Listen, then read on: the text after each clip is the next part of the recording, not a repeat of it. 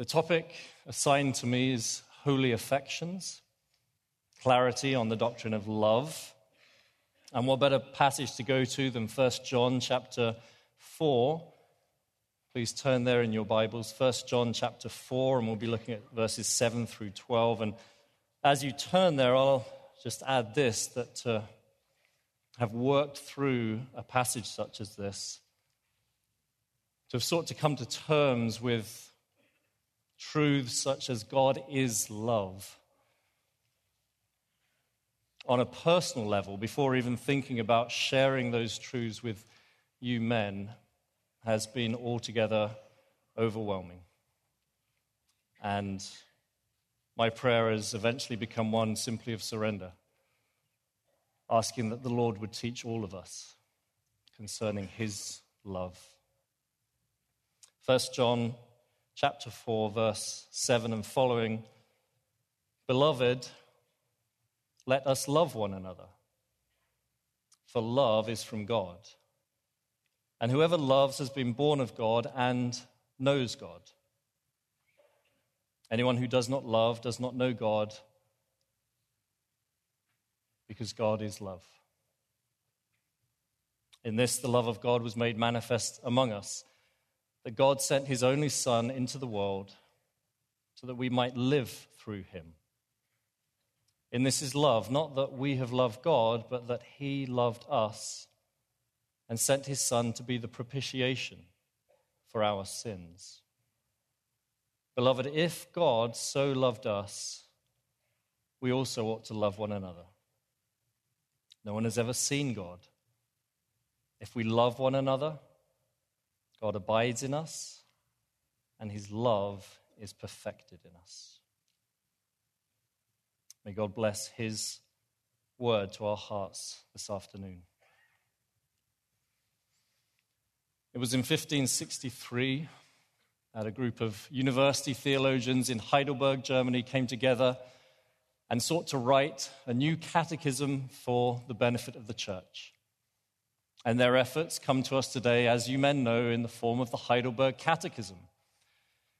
More pastoral in its tone than the Westminster. You're made aware of that right from the very beginning with question 1, which asks, "What is my only hope in life and in death?"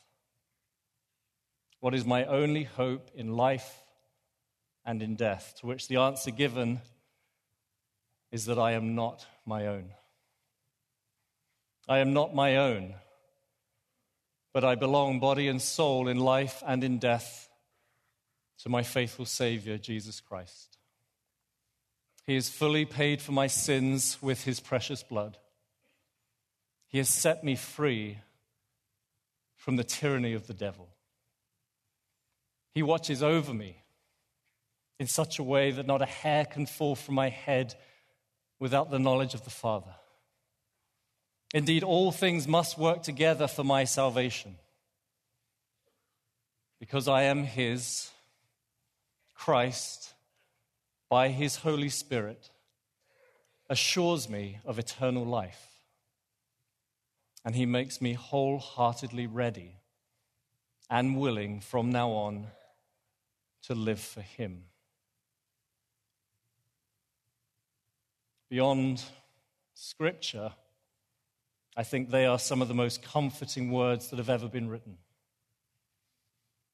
And I start there this afternoon because as I have returned to question 1 of the Heidelberg time and time again for my own encouragement, for my own comfort, for my own strength, it has occurred to me that in many ways that first question is a representation of, a synopsis of, the flow of thought, the logic, the theology that is found in 1 John. 5 chapters, 105 verses, writing, as you know, to a group of shaken believers who have undergone a trial of false teaching, some kind of distortion concerning the person of Christ, which has led to a distortion of the gospel, which in turn has robbed them of their assurance. And so John writes with the stated purpose that they would know that they have eternal life. Now, how does John give them this comfort, this strength? The answer is not primarily to give them commands. The answer is not primarily to lay down imperatives. It is interesting to note as you read through 1 John the lack of imperatives. There are 6 in total. On average, just more than 1 per chapter. Compare that, by way of example, with James, who gives us an imperative on average every other verse. Not that John is seeking to diminish our responsibility in the gospel, but rather John understands in order to comfort, to encourage, to strengthen this congregation, he needs to bring Christ closer. He needs to make Christ larger. Because when Christ looms large, then assurance abounds. The believers are comforted and strengthened to go on. And when John does seek to direct them towards a particular course of action, he does so normally with an exhortation. And I labor this point because that's exactly the logic of John's argument in our text this afternoon. John says, let us love one another. One of his favorite themes in this letter. 3 times he comes back to it. Tyndale says, John singeth his old song again. Brothers, let us love one another, he says, for. Notice he doesn't give a direct imperative, but an exhortation, and then that one word for is arguably the most important word in our text. Because it is the keyhole, the gateway into understanding John's argument, his logic. He says, let us love one another because God has loved us. Let us love one another because God has loved us. You see, John understands that it is by a proper understanding of the gospel that we live a proper Christian life. It is through doctrinal clarity that we make proper doctrinal application. And so a consideration of the responsibility that we have in the gospel to love one another quickly gives way to an exposition of God's love. And in our time together this afternoon, I want to draw your attention to just 6 different facets of God's love that John gives us. I dare say if we spent longer in the text, we could find more. So rich is this short text. 6 different angles from which John views God's love, always with the goal of laying a foundation by which we would then love one another with a biblical and holy affection. In an age where the love of God may be affirmed, in an age where the priority of love is celebrated and it may even be affirmed that God is love, and yet the practice of love that we see in society is as far removed from a biblical love as you could imagine. What the church needs is to return to a proper understanding of God's love as the means by which we then love one another. So what does John say? He says, beloved, let us love one another. Why? Firstly, because love is from God, and whoever loves has been born of God. We love because we have been born of a loving God, says John. He notes that God is the source of all love, but then he presses the point, he forges the connection being the new birth. John is majoring here on the doctrine of the new birth. The implication being that as you have been born of a loving God, now you should start to look like him. As God has gifted you with a new birth, now you should start to look like him in your love. My son looks like me. He speaks like me. His mannerisms are the same as mine. Laura will often tell me, you do realize that when you're preaching up there, you're building the box, she says. She says, do you realize that when you get excited, you put things in the box? And then when you get really pumped up, you start to empty the box, she says. And I didn't believe her. till I watched my son explain something to someone else. And there he is, just building the box. That's my boy. As you have been born of a loving God, you should now start to look like him. And to encourage your people in the way of biblical holy affections, it is imperative that we teach the miracle of the new birth. You have been born a second time. You were dead in your sins, lifeless. And in your lifeless state, you were curved in on yourself, so that no matter how upright, how righteous your acts of love appeared, they were only ever eventually directed towards yourself, coming from a self-centered heart. But God, in his love, gave to you life. And as he has caused you to be born a second time, so he straightened your back, so that now for the first time you can look beyond yourself. You can love in the way that God has loved you. You can now love others with a genuine concern of them and no concern for yourself. To push the matter further, to be born of God is to be born of another world. You don't belong here anymore. You belong in another world, and your love should come from that world. This is why Jesus says in John chapter 3 to Nicodemus, unless you have been born from above, you cannot see the kingdom of heaven. Unless you have been born of another world, you can't see that other world. To lean on C.S. Lewis again today, I think of his quote where he says, if we have a desire which this world cannot satisfy, the most likely explanation is that we were made for another world. And John is in effect arguing here, if our love cannot be explained by the world, the most likely explanation is that we have been born of another world. This is the standard to which God calls us. And you can see how far we have fallen in the consumeristic age in which we live. Not speaking primarily about our spending habits, consumerism is a mindset that pervades every area of our lives.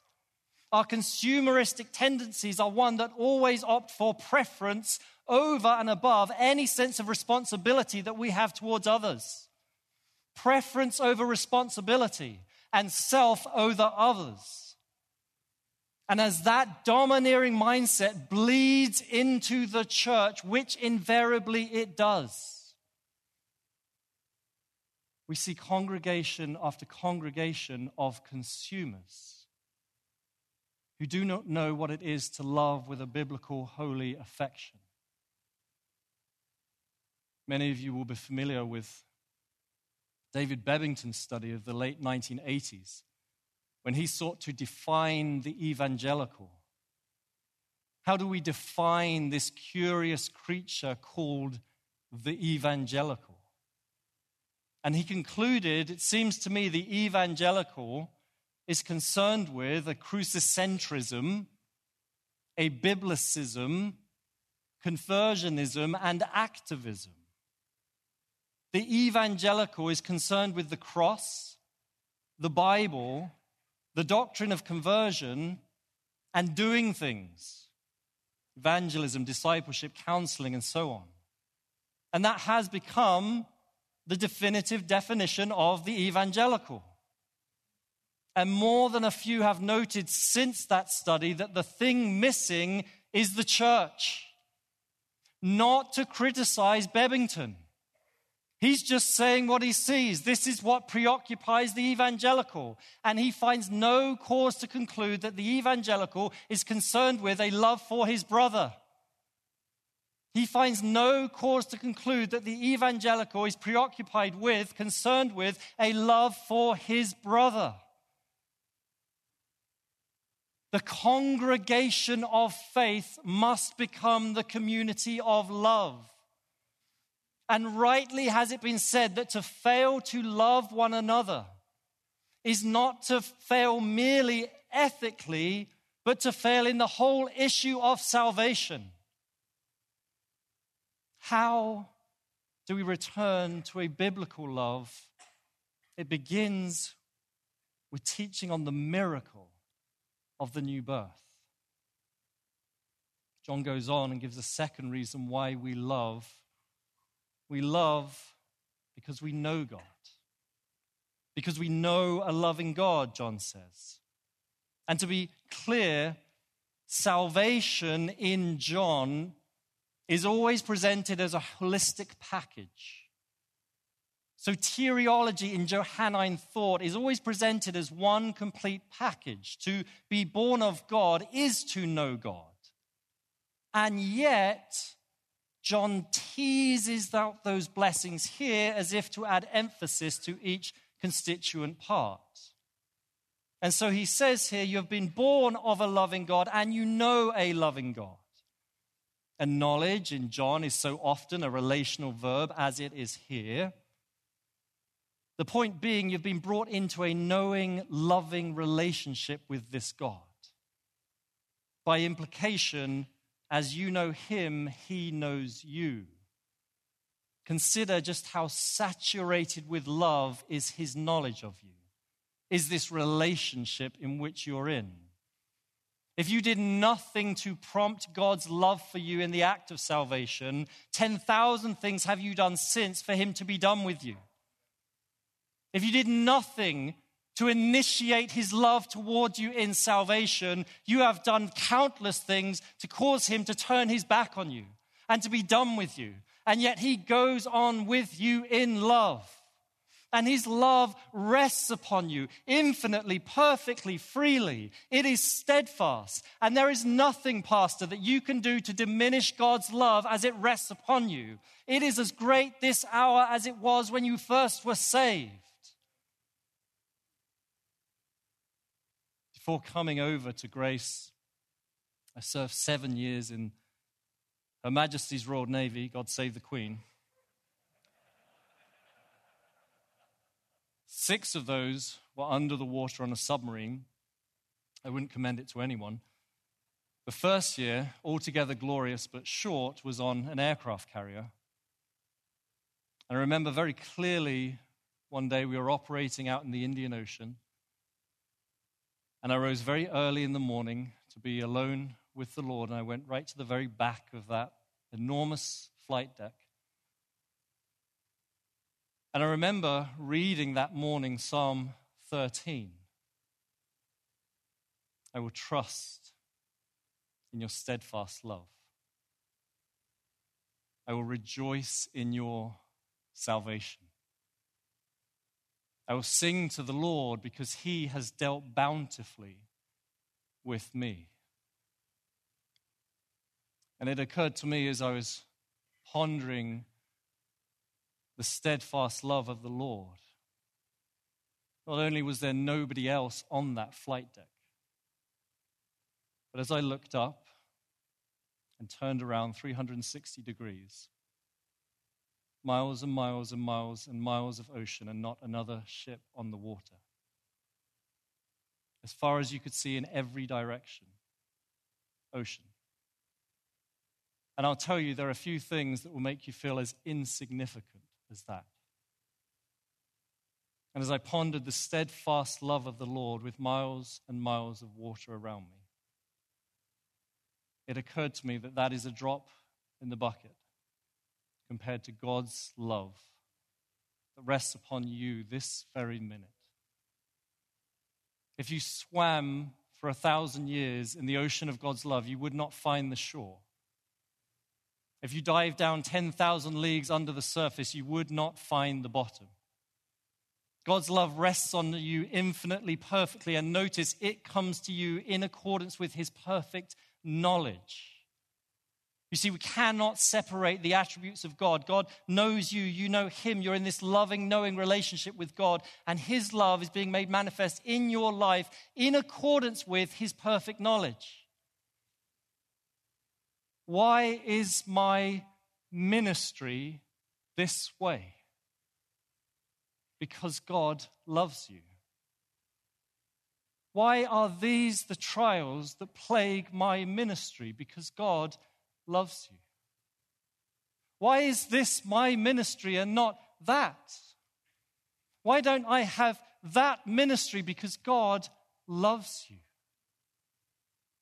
And I understand in a room like this with thousands of pastors, thousands of congregations represented here, you men bring burdens to the table. Innumerable, untold. Burdens that perhaps no one else can understand save except for another pastor. And the danger, the temptation within the ministry is not so much that one Sunday you might get into the pulpit and start to preach another kind of love. The danger that exists before you is not so much that you start to veer away from a theological affirmation of biblical love, but rather in practice, through the woes of the pastorate, slowly but surely over the years, you close up your heart and you withdraw. And you no longer practice a biblical love.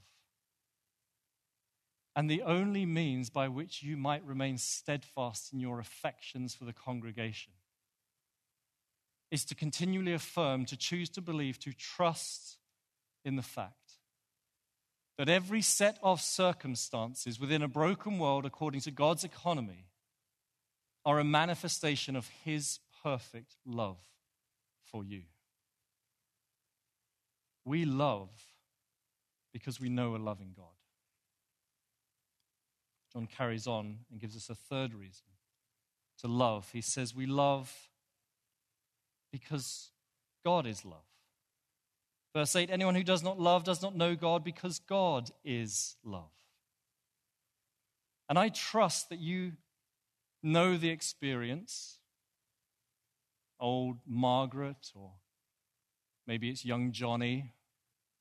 It may even be Elder Frank that comes up to you on a Sunday morning after you've preached your heart out, and he says to you, Pastor, that was deep, profound, which is really just a polite way of saying you weren't very clear today.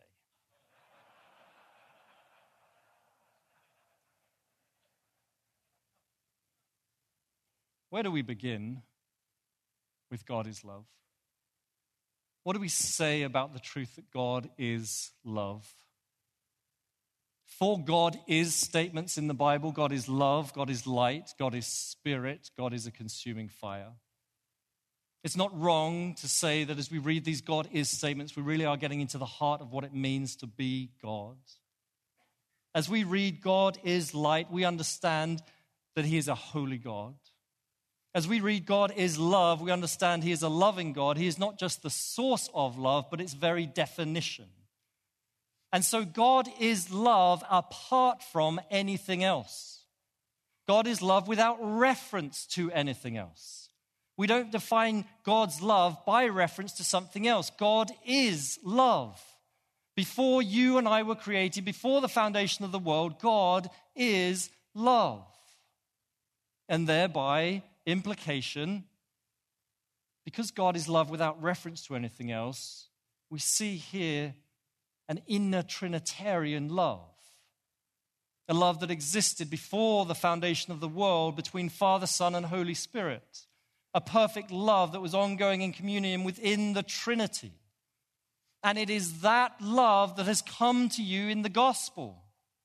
We stand here this afternoon as the recipients of Jesus' prayer in John 17. Father, the love with which you have loved me, may it be in them. And it is. You see the privilege of this love. We stand here as the recipients, not of some other love, but as the love, which is God before the foundation of the world. This inner Trinitarian love now comes to us. And there are at least 2 immediate implications from that.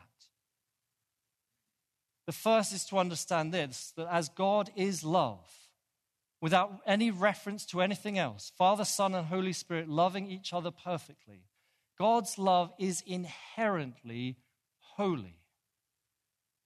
inherently set apart, distinct, unlike any other kind of love.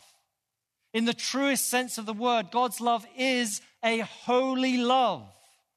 And so as it comes to you in the gospel, it starts to determine the way in which you ought to love.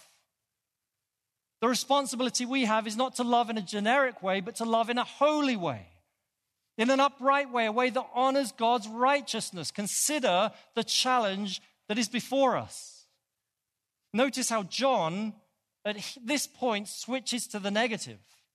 Anyone who does not love God, anyone who does not love, does not know God, speaking most likely of those false teachers. Did they love while they were among you? Possibly. Did you experience some kind of generosity, benevolence from them while they were among you? Possibly. But not in this way. Not that is in accord with God's love. The responsibility we have is to love in a holy love. You see, we live in a time which paradoxically affirms the priority of love. You look at society and the priority of love is readily affirmed. Indeed, it is even the case that in society today, the fact that God is love is affirmed. But that love has been so separated from God's holiness that it has been altogether sanitized, distorted, mutated. All of God's attributes must work together. And the love that is affirmed in society today knows not God's holiness. It has been separated so that though society may say God is love and we must love, the love that is practiced is a love that is predicated merely on tolerance and choice. We live in an age where society doesn't care whether you go on with your wife or divorce her. Society cares that you had a choice. We live in an age where society does not care whether you identify as a man or a woman. Society cares that you had a choice. We live in an age where society doesn't care whether you let your baby live or not. What society cares about is that you had a choice. And if you didn't have a choice, then that is unloving.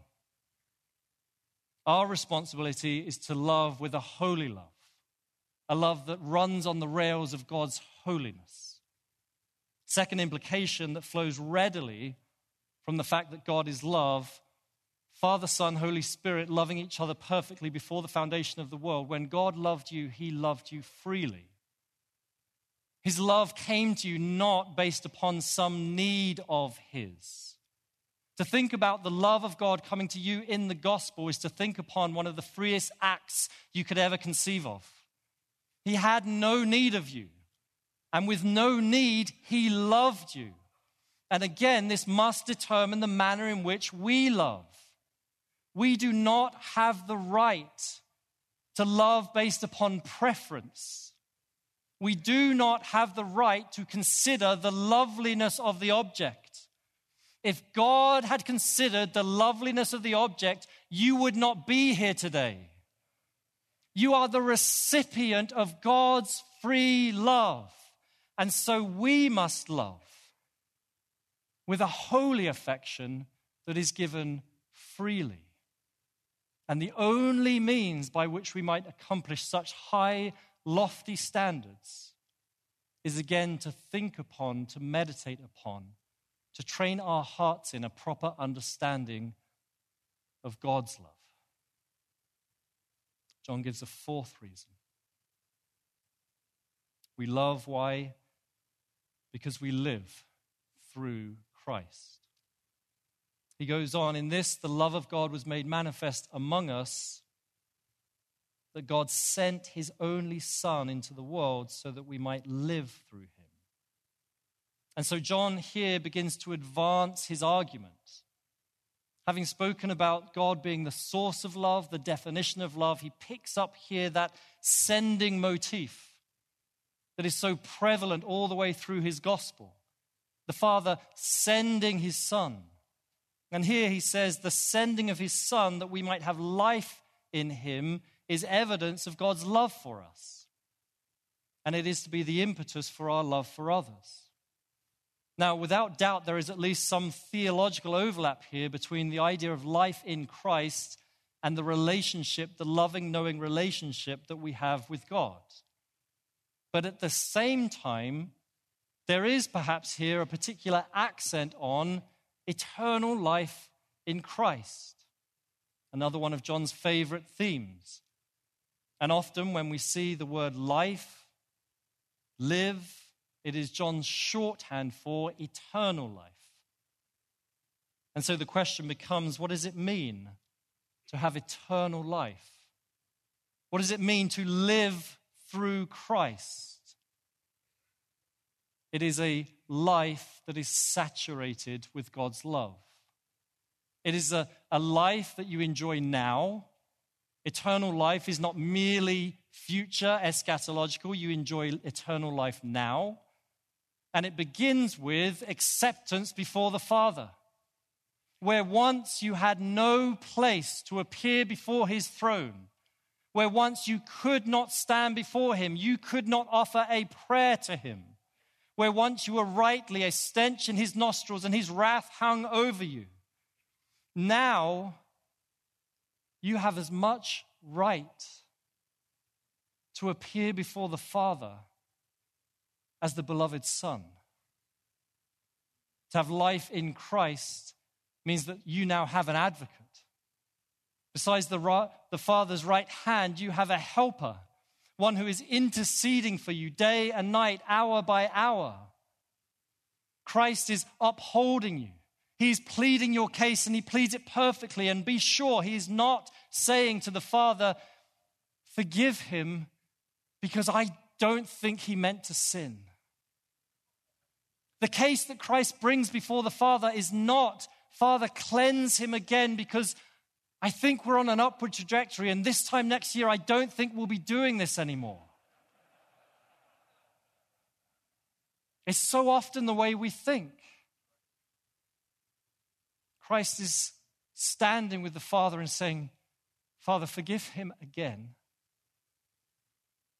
because I died for him and he lives in me. And the Father is not begrudging. He delights to hear that plea. And he willingly and joyfully accepts it every time. He is in complete agreement with the Son. Because you have life in Christ. To have life in Christ means that you now abide.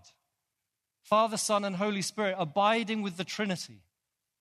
Going along with them in such a way that they are serving you. They are ministering to you, carrying you along, teaching you the truth, working in you to such a degree that now there are fruits of righteousness being produced in your life to the praise of God who saved you. To have life in Christ means that you are being led step by step, day by day to that final day. Very, very, very soon. You will be stood before the Lord Jesus. And you will look into his eyes. And you will see the hands with their holes. And you will sing praises to his face. And if in that moment it was somehow possible to take your eyes off the risen Lord Jesus, to look at yourself, you would find no sin. If somehow it were possible in that moment to take your eyes off the risen Lord Jesus and to look around you, you would see no sin. Because we will be like him. For we shall see him as he is. Because we have life in Christ. Can you see how saturated our lives are with love? We have 6 children. And I remember all the way back when we had 1, and life was a whole lot simpler back then. And I remember as we were expecting number 2, Laura saying to me, I just don't know if I can love a second in the same way that I love this child. I just don't know if my heart can love a second to the same degree. Your heart is bursting with love for this baby. And now number 2 is coming. And of course, the truth is that God works a miracle in your heart, enlarges your heart so that number 2 arrives and you find you have just as much love for a second. And again for a number 3 and 4 and 5 and 6 and miracle after miracle of love in your heart. And I think upon that and I know how imperfect our love is. How inconsistent, how flawed is our love. God loves us with a perfect love, infinite and free and holy. And Pastor, if you look around your congregation and you don't see this kind of love being practiced, you're not seeing that self-denying, life-laying down, holy affection being exercised amongst the saints, it may be because you have not preached the love of God. It might be because you have been too quick to preach the gospel imperatives. And you have not laid the necessary foundation of the gospel indicatives.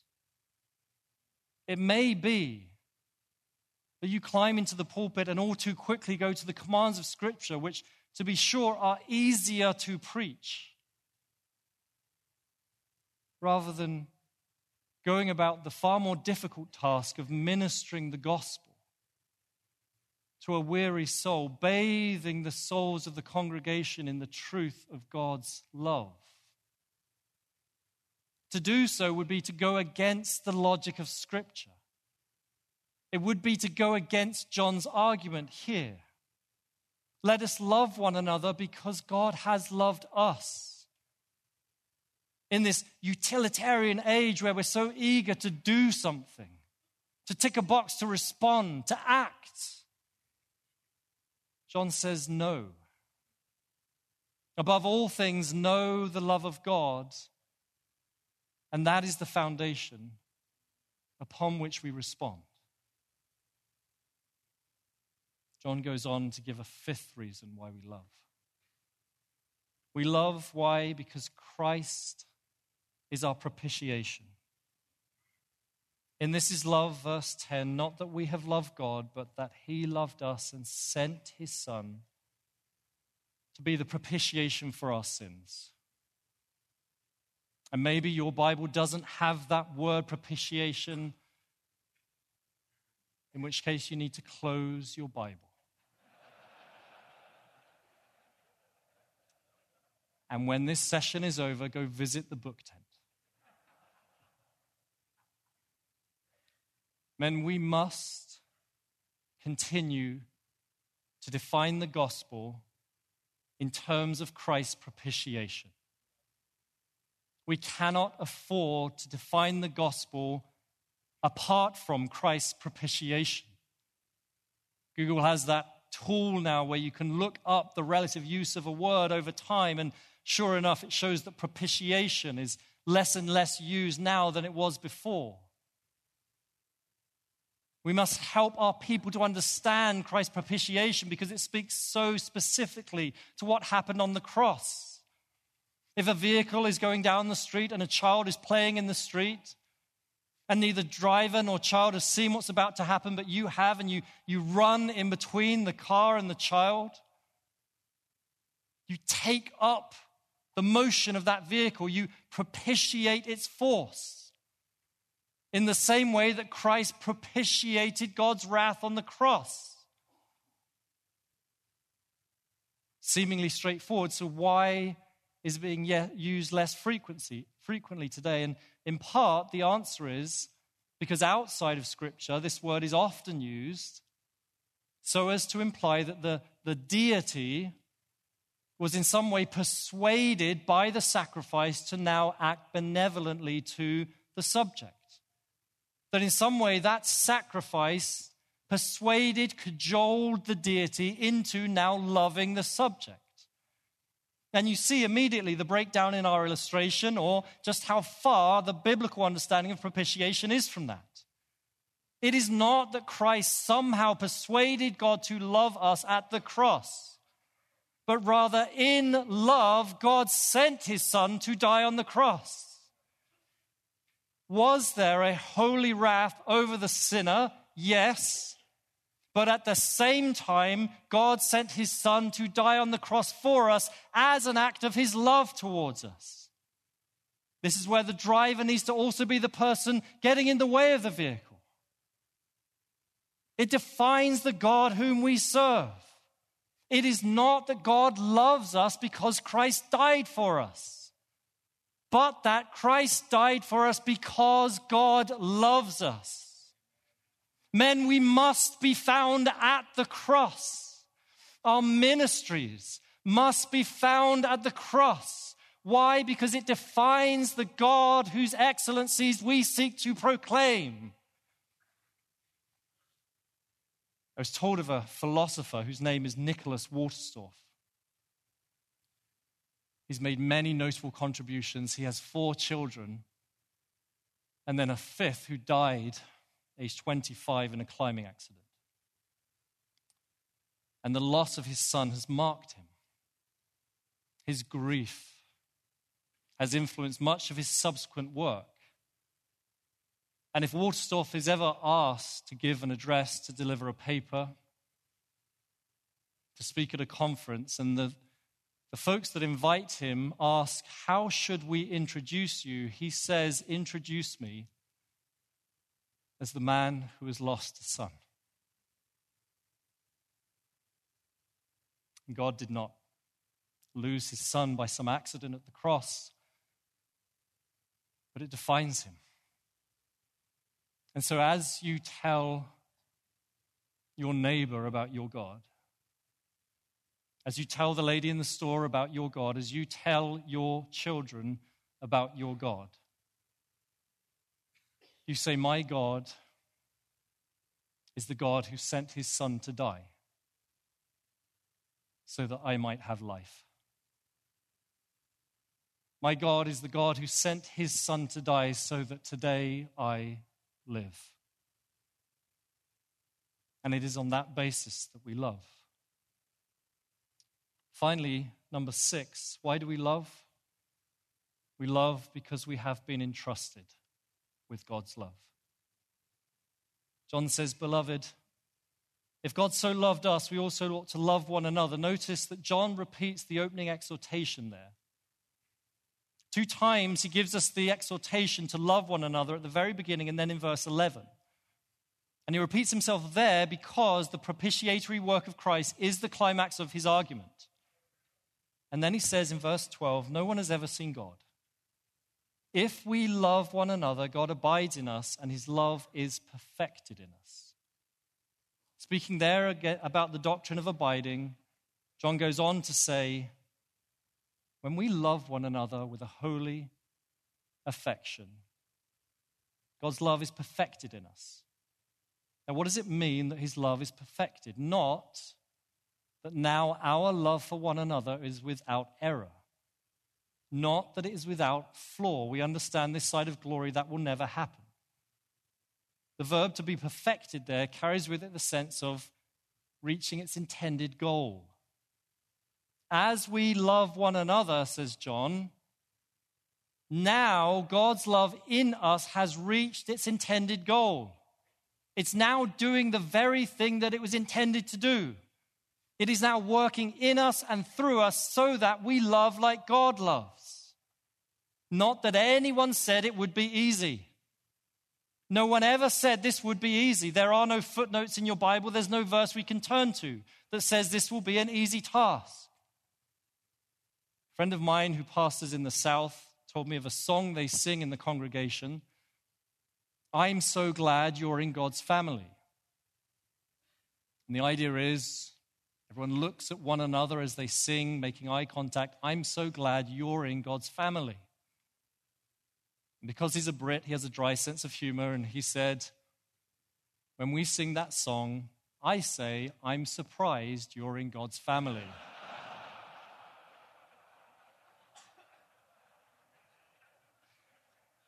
And he said, the reason I can sing that is because I know that as they look at me, they're thinking exactly the same thing. No one ever said it would be easy, but consider the privilege. John says, no one has ever seen God. Why does he conclude with that? Why say that? You have to remember all of 1 John is in many ways an unfolding of the theology that John himself received from Jesus, recorded for us in John's gospel. There are a multitude of connections between this epistle and John's gospel, and it's in John's gospel that we read there, no one has ever seen God. Same words, no one has ever seen God, and yet in John's gospel he said, no one has ever seen God, but the Son has made him known. John chapter 1, no one has ever seen God, but Jesus the Son explains him, puts him on display, and the argument here, many years later, Jesus ascended, no longer bodily with us.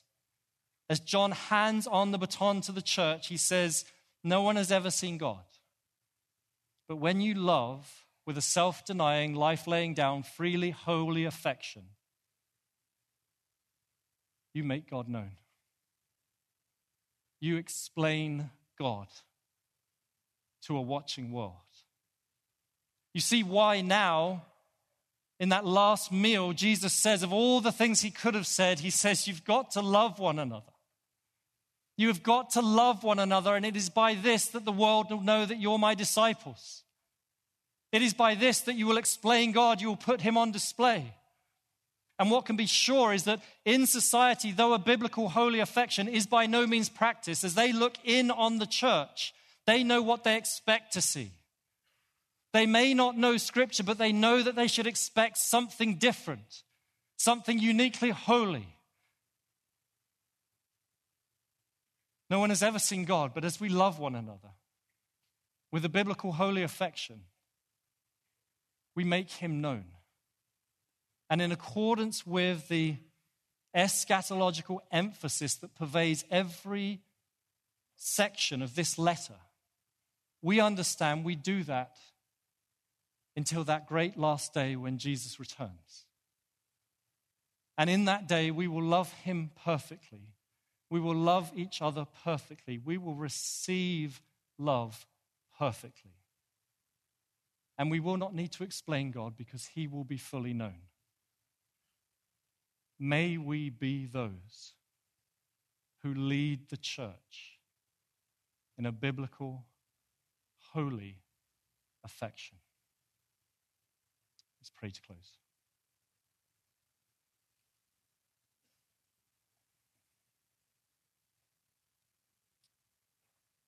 Our Father, we love you,